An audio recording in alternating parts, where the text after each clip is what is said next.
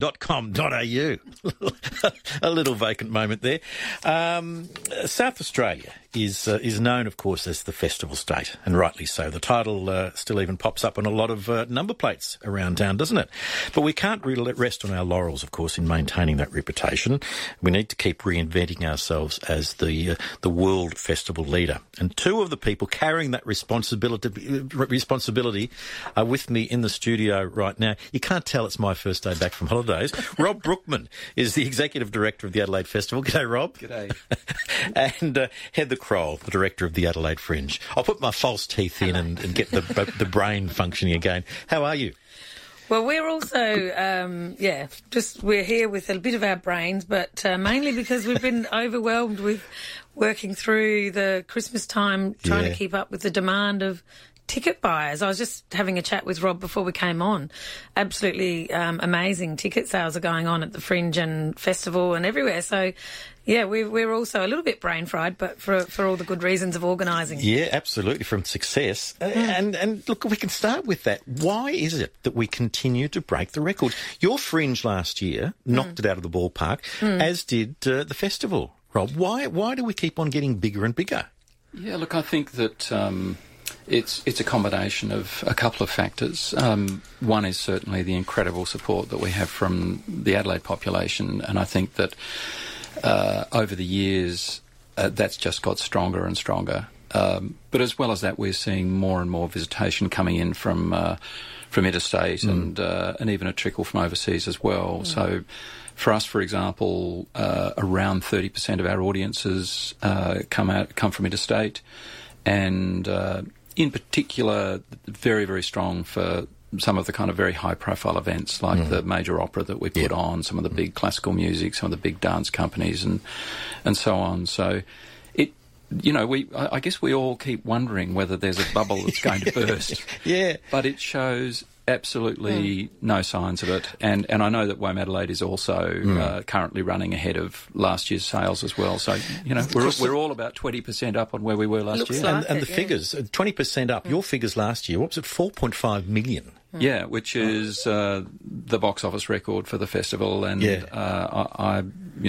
don't want to get ahead of yourself, but I would be very surprised if we don't crack that record again this year. So you're tracking that well again? Oh, yeah, absolutely. Wow. And you are too, aren't you, Heather? Absolutely. So last Fringe we sold $18 million worth of tickets, and it looks like we will probably get close to 20 million in ticket sales this year, which is just hard to imagine. And the great news in the way the Fringe works is that we sell the tickets on behalf of the artists, and then all of that money goes back out into the industry. That's an injection of nearly $20 million that the Fringe is creating and injecting back into the arts.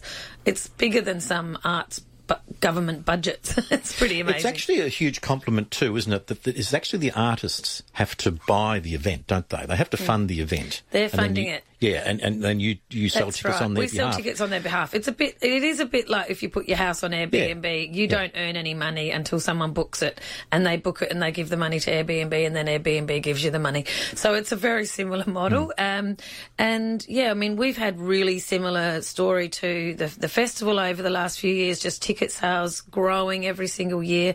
In the last 6 years, our ticket sales have doubled at the Fringe. So 6 years ago, we sold 350,000 tickets.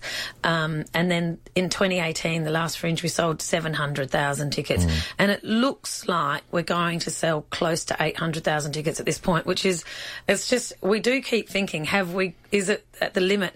And just in answer to your question of why do we keep growing, I think it's also to do with our festivals having accumulative audiences that never seem to go. Like, we don't lose anyone, we just gain more people. Yeah. So people just keep coming. They don't think, oh, I went last year, I'm not going this year. They think, well, I've gone every year and I'm going to keep going. It was good last year, I'm going to go again. And I'm going to tell all my friends to come. Yeah. So that cumulative growth is really powerful, especially for multi-generational tickets as well. We often meet people that it's a tradition. The grannies, the mothers, the children, the grandfathers, everyone goes out across the family, whether it's together or individually. But they say, you know, everyone in our family goes to Fringe. It's not for the young or the old, it's for everybody. Well, the fact that you've got artists more, you know, queuing up to become involved, that's a huge compliment as well. Rob, you said about 30% of interstate visitors. What are your figures? So we had 20,000 interstate visitors come to Fringe this year, and that's up. The previous year we had around about 17,000. So we're sort of seeing a growth of, it's an incremental growth of a few thousand people a year. We've actually set ourselves a target by 2022 to have, you know, closer to 50,000 tourists coming to the Fringe. And that's, you know, that it feels that we will be on track if we keep growing at, you know, a incremental sort of few percent a year. God, how do you guys sleep at night when you give yourself targets like that? No, well, we've given ourselves a target of selling 1 million tickets by 2022. So. There's another killer stat, which our sort of peak body, there's a little body called Festivals Adelaide that overarches Adelaide Festival, Fringe, Cabaret Festival and so on. 50% of all the attendances at festivals in Australia are in South Australia. Is that right? Yeah. Yeah. So, you know, with whatever we are, about 7% of the population overall nationally, 50% of all attendances of festivals are in South Australia. That's how kind of disproportionate the whole juggernaut is. Yeah, I don't know what it tells us either, other than we like a good time, don't we? We like a good time. Tell us, the festival been going for 59 years. This is your 59th year, isn't it? That's right, yeah. So next year's going to be a big one. How did it all start? Take us back. Yeah, look, it was, and I was alive then. I hate to admit. You didn't have to admit that, but that's all right. And I've got to tell you, Adelaide in 1960 was a pretty dull place. I don't want to run the city down, but it was very white. It was very quiet. You couldn't drink in a pub after 6 o'clock at night, famously. You know, we had not had the incredible waves of migration. I mean, there had been post-war migration, but it was quite a dull town. A professor of music at the university, the Elder Conservatorium, John Bishop, looked at overseas and looked at the Edinburgh Festival model and thought, this is incredible, you know, this could really kickstart our community. And he got together with the then chairman of the Advertiser, Sir Lloyd Dumas, and said, I've got this idea, can you help me make it happen? And this was well before, you know, governments dreamed of putting money into events. It came completely out of the community. And they went out to the OAFs, the old Adelaide families, rattled the can and got a stack of people to go guarantor for the first festival in 1960. Lo and behold, all those guarantors got their money back.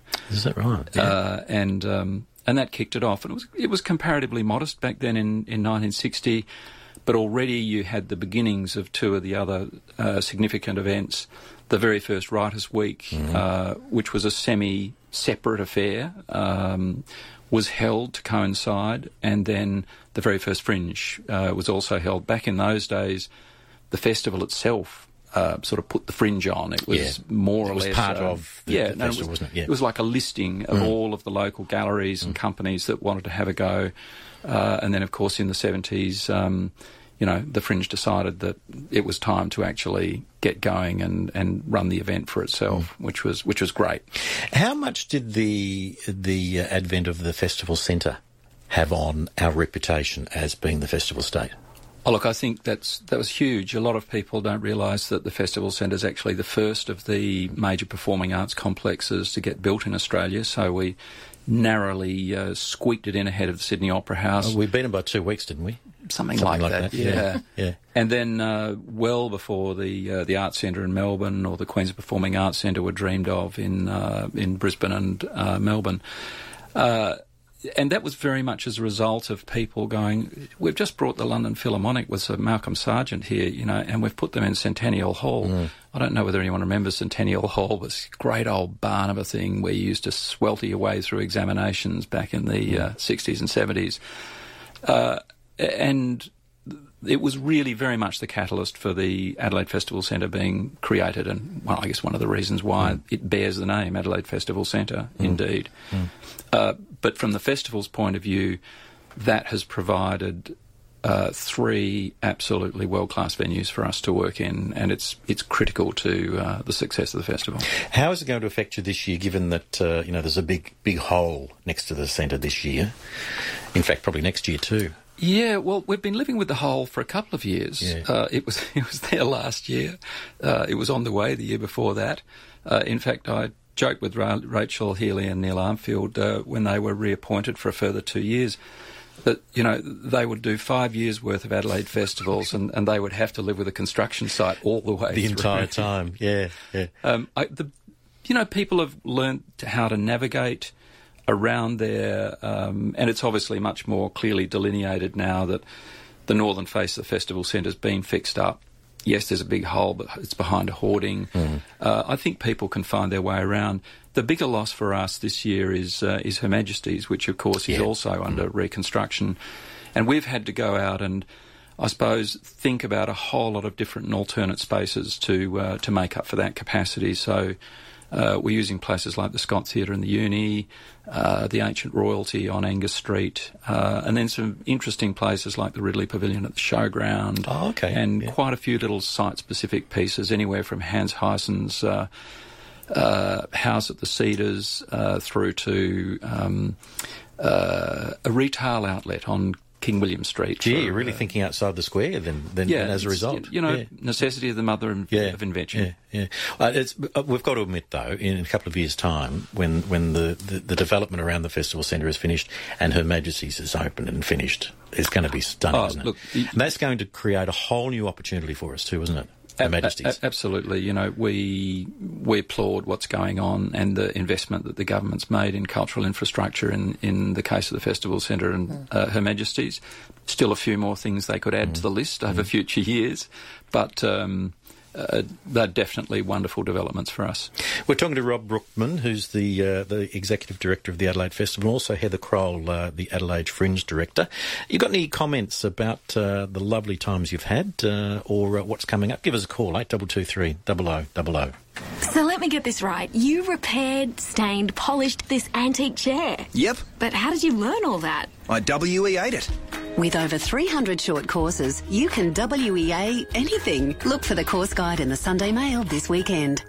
Today, school kids thrive in a connected classroom, but how do you choose the right device? Harvey Norman has a huge range for the Bring Your Own Device scheme. 5AA's Talking Tech with Adelaide Tech guy Richard Pascoe for Harvey Norman Computers. Finding a decent laptop when you're on a budget used to be tricky. Lenovo makes it easy with the IdeaPad S130. Backed by performance-driven hardware, the Lenovo IdeaPad S130 14-inch laptop is a reliable companion for bolstering productivity at school. Slim and lightweight, it fits easily into school bags and can be carried all day. Or there's the versatile and flexible Lenovo Yoga 530. Compact and powered by an Intel dual-core processor, the Lenovo Yoga 530 has active pen support and offers dazzling visual and audio clarity for all your multimedia needs. For your chance to win a Lenovo Yoga 530 valued at $798, go to the Harvey Norman Talking Tech link at 5AA.com.au.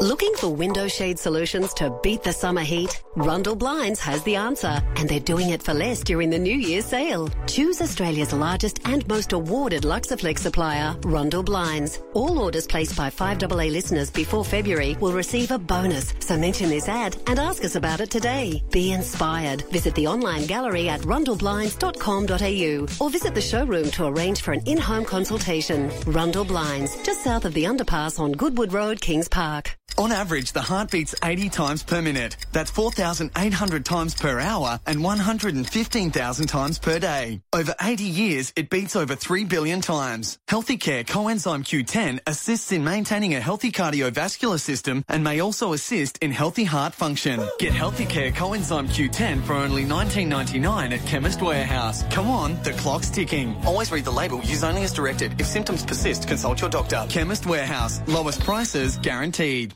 Our Our market, Adelaide Central Market, is celebrating 150 years. Help us celebrate at our market birthday party on Saturday, February 2nd with free family activities. Face painting, cupcake decorating, a cooking demonstration, music, market specials and more. Celebrate 150 years of Adelaide Central Market with free family activities at our market birthday party Saturday, February 2nd. Our market for 150 years. Adelaide Central Market. See adelaidecentralmarket.com for more details. How's business? I see your digital marketing plan coming together nicely. Who did that for you? Me. You? But how? I WEA'd it. With over 300 short courses, you can WEA anything. Look for the course guide in the Sunday Mail this weekend.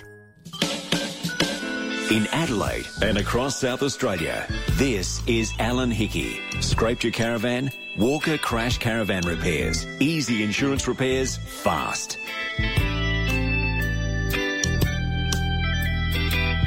10 minutes away from 2 o'clock, we have two very special guests with us, people who are feeling the pressure, just slightly. Rob Brookman, who's the Adelaide Festival Executive Director, and Heather Croall, the Fringe Director. And they're feeling the pressure because every year they hold their events, the numbers go up. So the bar's pretty high, you two. Now, Heather, you haven't failed to deliver so far. You've gone through the roof with all the ticket sales. Yeah. And as you say, touch wood, this year's looking pretty good as well. Kicks off on the 15th. It's pretty close. Yes, it's only a few weeks away. And, I mean, it's just, we keep checking the tickets. Are we really that much ahead compared to last year? And it is true. And, I mean, people are getting so much better at hopping on, organising themselves a bit better. We've spent a lot of time listening to what people have told us about buying tickets and what they want. They just want ease. They just want to find things with ease. They want to be able to navigate the program and find something that is a simple sort of route to discovering, having a look around, and then suddenly they've bought a ticket before they know. That's been something we've devoted a huge amount of time to. So while it's not sort of all the glitter and the sequence and the glam and the fun at the front end, we've actually spent a lot of time trying to make sure that the customer journey is easier. We've added in lots of filters on our website that are getting really good responses at the moment. So you can search through our website with so many new parameters, and if you only want to know about a certain date range or a certain time range or a certain suburb, you can even put your council name into our website now. You can narrow it down. So if you live in Charles Sturt or wherever you live, just pop that in the keywords and then it'll only show you the shows that are in your neighbourhood. So things like that we've people have said, look, I have to sit down for hours with pen and paper and that's good fun anyway, but not everyone has the time and wants to do it. So we've tried to create that digital ticketing system that is now feeling more in the day that we live. That's also one of the unique things, and obviously one of the things that makes it so successful is the spread of the Fringe. It's not just Romel Park. It's not just in the parklands, is it? It's all over the state. Not. So we have 500 venues and around about 250 of them are in the CBD. And for the first time this year, we will be building little signposts all over. You'll see them popping up very soon that'll say, such and such venue, 50 metres or 20 metres. There'll be little arrows going everywhere. That's something we're doing, working with the City Council on that. So you'll know that you're never more than a few steps from a Fringe venue in the CBD. And then over 200, nearly 250 are all out in the suburbs. So, it's amazing the growth that's been happening in the suburbs. And then, of course, we even have Fringe in the regions as well. So Fringe in Whyalla, Fringe in Port Augusta, Murray Bridge for the first time is having Fringe. Fringe just goes all everywhere now. So the people do love coming out to the big hubs, and so going into the East End, to the Gluttony, the Garden, and the RCC, which this year's going to be in the university grounds. That'll be really fun, I think, taking over the lawns and the buildings of the university. But also, it's just as much fun to go to the tiny little venue and something in your neighbourhood that you could even just walk home from. So that's what we're always trying to make sure that people don't miss the fact that there's Fringe in their neighbourhood. And there's something for everyone. Rob, is it difficult sort of having a look at the whole picture, the overarching picture? We've got the festival, we've got Adelaide, we've got the Fringe, we've got Riders Week. Sitting at the top of that table, is it difficult to make sure that each of them don't fight each other too much, that we all come out a winner? Yeah, look, I think that they are very much complementary rather than competitive, as indicated, I guess, by the fact that we seem to be finding the audiences for all of those events. Adelaide has built its very special and particular relationship with Botanic Park. Adelaide Writers' Week has got its particular bit of the the Adelaide Gardens in the Pioneer Women's Memorial Gardens, and it's got its weekend. The Fringe is everywhere, all around us. It's pervasive, and then alongside usually some major events in Elder Park, we are more in formal venues. So I think that, in that way we balance up, and there is such a variety of experiences. And the adept Fringe and festival goer, works out how to navigate a pathway through all four. And, at one extremity you'll find some people who will identify just as festival goers, and other people just go to Writers' Week, or just go to Adelaide, or just go to the Fringe. But actually there's a huge number of people, and I take my hat off to them, because being able to make your decisions in terms of creating a pathway through, thousands of events it takes some planning. I think you're right too. I've noticed over the last decade or so a real coming together, a real merging. You're right. It used to be the Adelaide. Absolutely. I think it was a lot more black and white. I feel that the grey area is much bigger now. I think people even just start planning their summer festival experience, and they're not even all that bothered whether it's Fringe or festival. They're just saying, right, I want to see that I just want to see that, so I'm going to that. They're not even bothered if it's Fringe or festival. But we definitely don't see it as a competitive scenario. I think clustering does work in that way. So Edinburgh has exactly the same cluster, really. So they have the Fringe, the festival, they have their Writers' Week.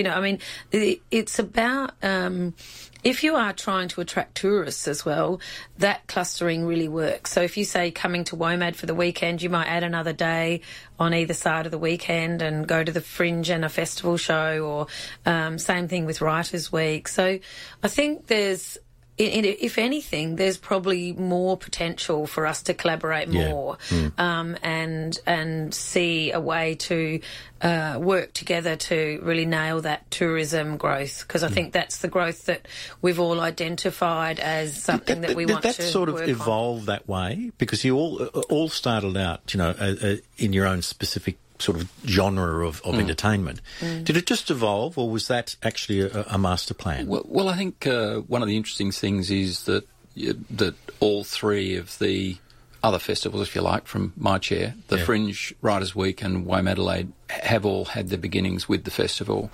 So the Fringe evolved out of the festival in the 70s. Adelaide started in the festival that I directed in 92 as a festival event. And then, when I was working for the Festival Centre, we decided to take it independent because we couldn't be sure that future festival directors would want to do it.